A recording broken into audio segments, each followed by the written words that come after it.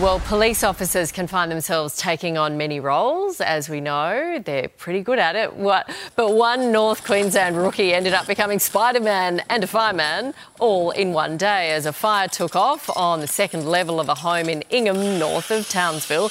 The first-year constable didn't hesitate.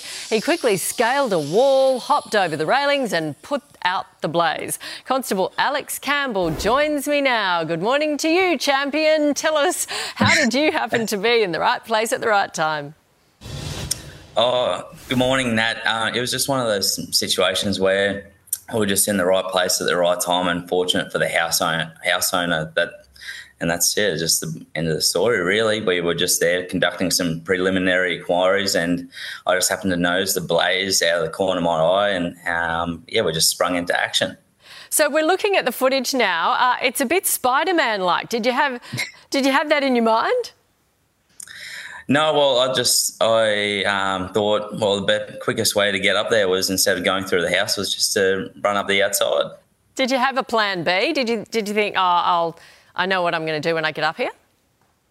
No, there was no plan B. There was no real discussion. It was just get up there and try and help out as much as possible. Are you an experienced climber, Alex? Not one bit, Nat. I just probably reliving a little bit of my childhood there, and just managed to get up as efficiently as possible. Alex, did you have a Spider-Man outfit when you were a little kid? No, unfortunately, Batman was sort of my hero as a child, but I think I might have to change that now.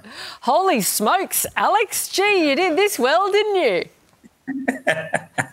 Yeah, I try to do it as efficiently as possible, and thanks to the other officers at the scene too, we're able to get a really good result. Gee, and it's your first year. Okay, well, looks like you're going to be a successful police officer. We salute you, sir. Thank you very much, Nat, and appreciate your time. Well done. Constable Alexander Campbell. Thank you.